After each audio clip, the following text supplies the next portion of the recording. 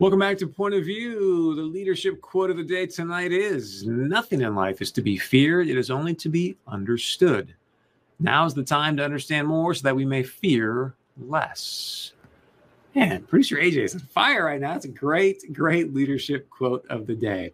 All right, be sure and join us tomorrow night. We're working on some very special guests for you. And it's important to know that the North Dakota Department of Health has got their press conference tomorrow afternoon.